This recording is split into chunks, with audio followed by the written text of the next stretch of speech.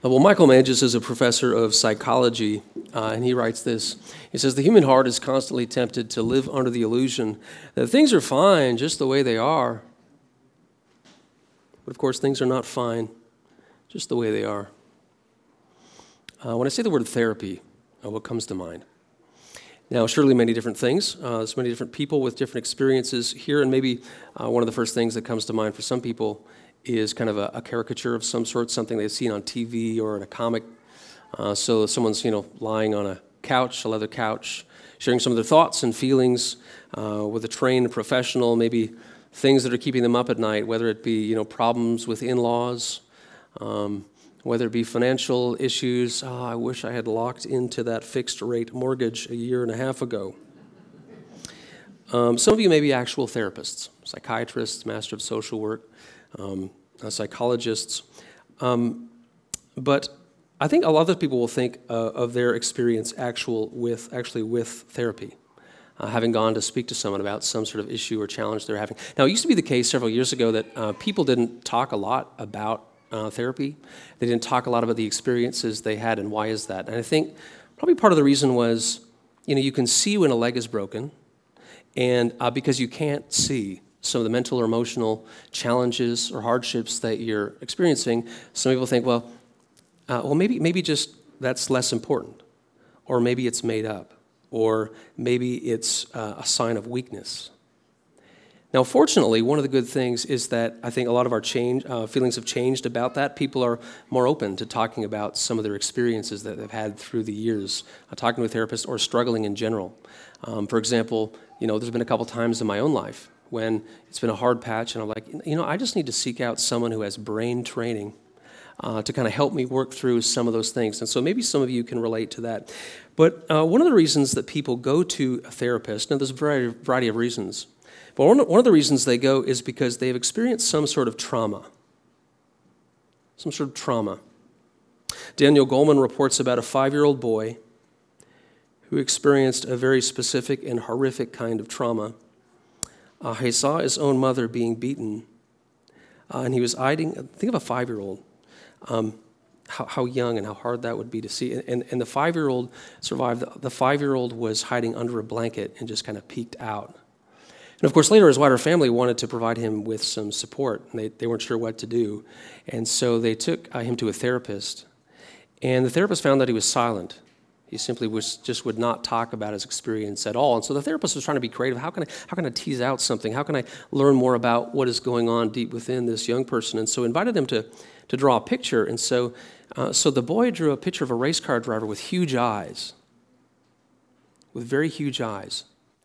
And what the therapist came to think is, I think really what's going on there is that's symbolic of the courage and the dare it took for that young child to look out and to peer at his mother's attacker.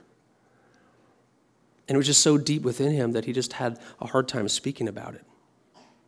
My theory here is that we as individuals and as a society have gone through a collective trauma over the past few years, that we have invisible scars. What we have experienced is different from that 5-year-old boy, but like him, perhaps we don't want to talk about some of the things that we've been through. Perhaps we don't know how to talk about some of the things we've experienced and are feeling. Perhaps we're simply reluctant to do so, right? Remember Professor Mangis, the human heart is constantly tempted to live under the illusion that things are fine just the way they are, but they're not fine. The pandemic will be studied for years, something that's had a lasting negative impact, and we've all read articles and seen blogs and podcasts and everything else that talks about all these things, but there's all of that.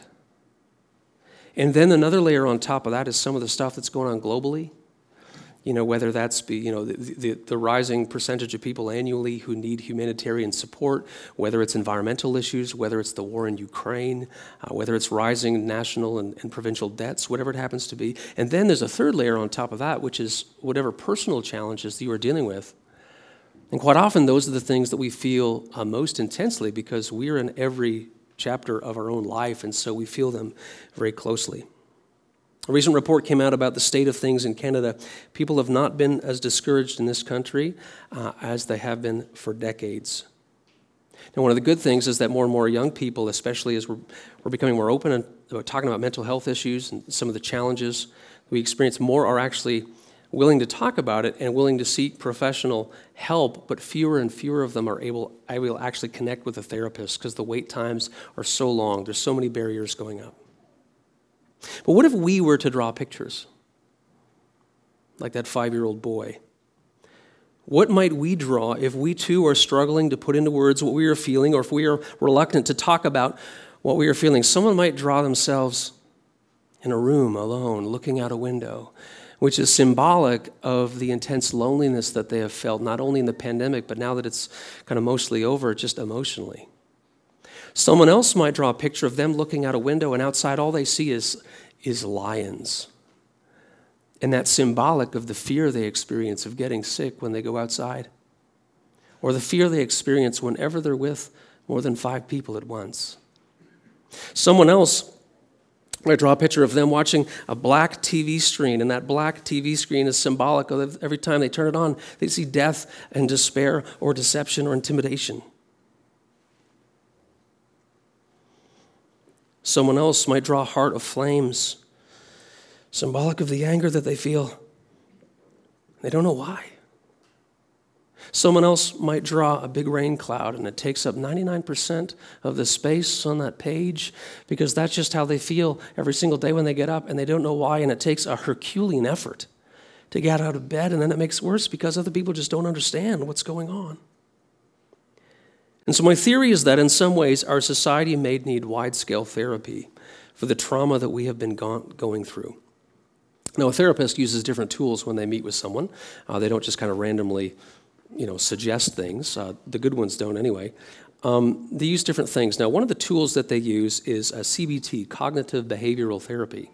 Now, I'm not a therapist, I'm a pastor, but this is based on my own research, and then I talked to a practicing professional therapist who uses CBT to confirm that these basic 4 steps is kind of basically what takes you through it. First, uncover unhealthy thought patterns. Right, that makes sense. What's going on here? 2, encourage healthier thought patterns. 3, start to experience better feelings like joy or peace because the unhealthy thought patterns have been challenged. And so that's one of the things where people start to feel different. Okay, wait a second. Those unhealthy ways of thinking are being challenged, and wait a second, that actually feels good. And then 4, start to behave differently and make healthier choices. Now, why, Matthew, are you talking about all of this tonight? Here's why. I'm not a therapist, but I'm a shepherd of souls. I'm a servant of the Word of God, and what I see is people struggling, and people are struggling in real and significant ways. And I think what it's very helpful for us to do is to look at this Christmas story, to look at this and use this as a tool. How can this help realign our thinking? Look at number 1, 2, 3. How can this realign our thinking with the light of Christ and the good that God intends for us? Because if we do that seriously, what happens is there's a healing impact in our lives. And we are given help for the collective trauma that we've been experiencing. Let me say that again. If we look through the lens of this story, what happens is we start to kind of realign our thinking with the light of Christ, with the good that God wills for us in our lives, and that has a healing impact on our lives, especially in the wake of some of the trauma we've experienced. So, Jen Wilkin is an author and a teacher from Dallas. She says this: it's not new truths that we need, but old truths recently forgotten. It's not old truths that we need, but new truths. Sorry, it's not new truths we need, but old truths recently forgotten. And so what happened in our world in Bethlehem over 2,000 years ago was intended, among other things, to be a corrective to our thinking, specifically to what he comes to do for us through Jesus. So what I'm going to do is highlight 4 of these correctives. So each corrective has 3 categories. So the first category is misguided thinking. The second category is kind of a corrective that comes to us through the biblical story. And the third is an opportunity for us to be realigned with the reality of God, because if how we're thinking and how we're functioning in our lives isn't kind of matching up with the reality of God, we're working at cross purposes. Okay? So here's example number 1. The misguided thinking is that everything is random. And this is a powerful, powerful thing that's in our world these days. Maybe some of you kind of buy into this sometimes. There's just atoms and just nothing is on purpose. There's no fundamental design. Everything is random. And this is something that actually can breed kind of confusion and chaos in our thinking, in our minds. And so the corrective comes to us in the Scripture. Now, it's interesting because every page of the Bible is saturated with all these evidences and this information about how actually God is, of course, working specifically through our lives, but also generally through big-scale things that are happening. But it's interesting to see it actually taking place in the census. So when we see the census, so Joseph and Mary need to go to Joseph's ancestral town, and they travel there, and we think, oh, that's just an interesting detail. And when they are there, it just so happens that Mary gives birth. But it's not just so happens that Mary gives birth. Because they go there, and this is because of a prophecy hundreds of years before in the prophet Micah that the Messiah is to be born in Bethlehem. And so all of a sudden we realize, wait a second, God actually works through individuals and historical events. And so it looks random, but God is actually moving even through the plans of the Romans to tax people. He's working, he's making all things to work for his good purposes. And so the realignment for us is that God is in control then and now. And so we're going through these things in our lives, and we might not really understand what is going on, but he actually is on the throne. Second example, misguided thinking. Power and success are the ultimate values. Now, a lot of people wouldn't actually admit this. We would not actually say this, that our ultimate values are power and success. But you look at the world and how it functions and so many different things, and this is what we see. Gain influence, gain certain experiences, do this and that, be upwardly mobile, increase your buying potential, et cetera, all these sorts of things. And success, these are the ultimate values. And so if that's actually the case, then if God wants to spread this message in the world, he's going to go to someone who's very impressive and someone who can really get the message out. And the Messiah is going to be born in a great big palace that's so wonderful and amazing. And everyone's going to go, yay. That's right. But what is the corrective in the text? God chooses humble, devout Mary, young Jewish girl, as I said, probably 14, 15. And the Messiah is born in a manger, which is a feed trough for animals. Talk about a grand entrance. And so the realignment is that God works through lowly circumstances, values, humility, and faithfulness. And the same is true today. There's one of the Puritan writers, he wrote a prayer, Samuel Rutherford was his name. He says, low is the gate to heaven. Low is the gate to heaven. Now, what does that mean? It means that no one struts into heaven. No one's there, pride, arrogance. Oh, look at how great I am. Look at what I did. No, we stoop in humility. Why? Because we are simply there because of the grace of God in Jesus, not because we are moral all-stars, because we are not. Third example, self-help is the way. Now, this is kind of the default thinking of our culture. Self-help, that the answer to the issues and challenges in your life is really just all within you. It's within your heart. Self-help is an $11 billion a year book industry. Really, this whole idea is really kind of the fundamental message of every Disney movie out there, and they seem to be going off the rails more and more as they make them. They follow your heart, follow your dreams. But we're the problem. Like, my heart is so corrupted and contaminated in so many ways that we need help from an outside source. So the corrective comes in the story of a Savior is born, chapter 2, verses 7 and verse 11. And it's so obvious we almost miss it that we actually need an outside rescuer to come in and offer us something that we can't actually do for ourselves. What does he rescue us from? Judgment and consequence for sin and hell and darkness and ourselves. Like, the list goes on. And the realignment is God is offering real rescue through Jesus, which is an answer so much better than anything we will get from a self-help culture. Fourth, empire and government is the ultimate source of peace and order. Now, I say empire because it was the Roman Empire at the time, / government. This isn't anti-government or anything like that. Government has a very good and positive role to play in many situations. But the idea is, from a worldly perspective, the people top down who are kind of running the show, so to speak, are not going to be the fundamental source of peace and order. And part of the reason why we see that played out in the story is actually it's written in a very intentional way. So in the first century, there was something called the Pax Romana, which is the Roman peace. So if you are loyal to the Romans, there will be order. Oh, and by the way, it's often a bloody rule, absolutely. However, but all of a sudden, the angels come along and they announce, no, wait a second, peace on earth to those with whom God is pleased. And so it was a contrast narrative. It's an alternative story, Pax Romana or peace of Christ. And so the realignment for us is that God is the true author of lasting peace. These are not new truths. They are old truths recently forgotten. And remember the purpose of this. It's helpful for us to look at this Christmas story as an opportunity for us to realign our thinking in these ways with the light of Christ, the goodness that God intends for us, as we realign with him. And that will have a healing function in our lives, especially in the wake of what we have been through. Realignment begins with God as the healer of souls. So earlier I mentioned that 5-year-old boy who's not able to speak about his trauma, but who was able to draw a picture to communicate something that he was experiencing deep within himself. So I want you to invite you to imagine something. Imagine that the light of Christ and the goodness that God intends for us is actually that deeply internalized, as if it was a trauma, but it's a very positive thing, that through the years we have slowly internalized this thing in our lives, and someone asked us to draw a picture. What might those pictures look like? And remember, this could be you. The first might be a person there, and there's a big, beautiful chair above their head, symbolic of the throne of God and the fact that he is always reigning and ruling. And as the world around you and even some of the people in relations around you continue to spin in the chaos or confusion, and they kind of worry that threat or pain is around every corner, you can trust that God is in fact who he says he is on the throne, even when you don't understand everything that's going on.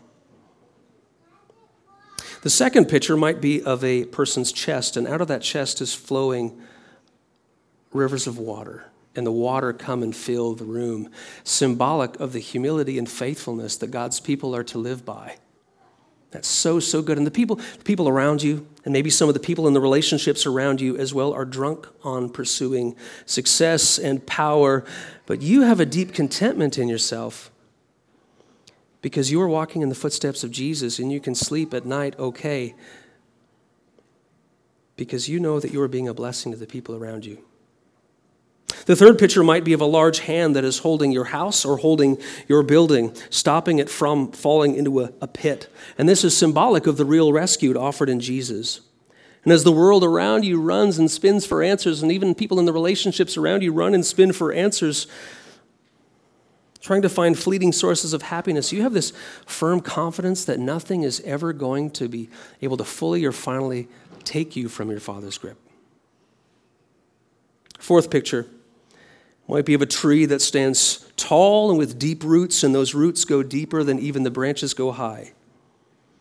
Symbolic of the peace that God gives to his people and the provision that he gives to them through every season of life. And as the world around you, and maybe even as some of the people in the relationships around you, worry and stress and worry and stress and worry and stress, the disaster is around every corner.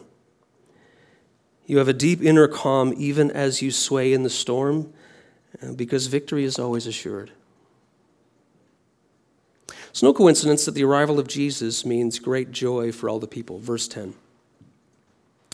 Brothers and sisters, your mind can't be filled with joy if it's filled with junk. Or put another way, your mind can't be joyful if it's junkful. I know that's not grammatically correct, but go with me. Your mind can't be joyful if it's junkful. And the question I just invite us to ask on Christmas Eve is, what junk do you need to sweep away, right? So over time, maybe over the past few years, maybe even recently, we let kind of modes of thought and thinking, things kind of start to govern how we process ideas that are really not consistent with God's reality, and which really are working against the light of Christ or the good God intends for us. The dark and degrading idea that everything is random. The dark and degrading idea that power and success are the ultimate values, or the dark and degrading idea that self-help is the only way. The dark and degrading idea that empire is the ultimate source of peace and order. Realignment begins with God as the healer of souls. Now, as I think about realignment, I think about my back. You got to realign backs. Your tires need realignment once in a while. But here we're talking about soul work. Realignment begins with God as the healer of souls. So it's been a tough couple of years. Life has been hard. In a recent devotional, Lee Krug wrote, "No one's life is easy. It only looks that way from the outside in, never from the inside out." That's the story of many of us. So into our lives and into this world, God sends good news of great joy, which is a corrective to us from the degrading and dark thought patterns which so easily bring us down. For unto you is born this day in the city of David, Savior, is Christ the Lord. Glory to God in the highest heaven, and on earth peace among those with whom he is pleased. So we're about to turn down the lights. I'm going to light the Christ candle in a moment. And I encourage you, so how it's going to work is, I'm going to take the Christ candle, I'm going to pass that light to two ushers. They're going to walk down the center aisle, so they'll light the candles of the people on the ends, and you'll pass it along down the side, and I'll come over to the choir as well. As I do that, I just invite you to think of that maybe as an invitation, because maybe in that first step of that realignment with the things of God, maybe it's a next step. Because the healing light of Christ shines brightly through our scars, and we have some. The healing light of Christ shines brightly through our scars. Amen.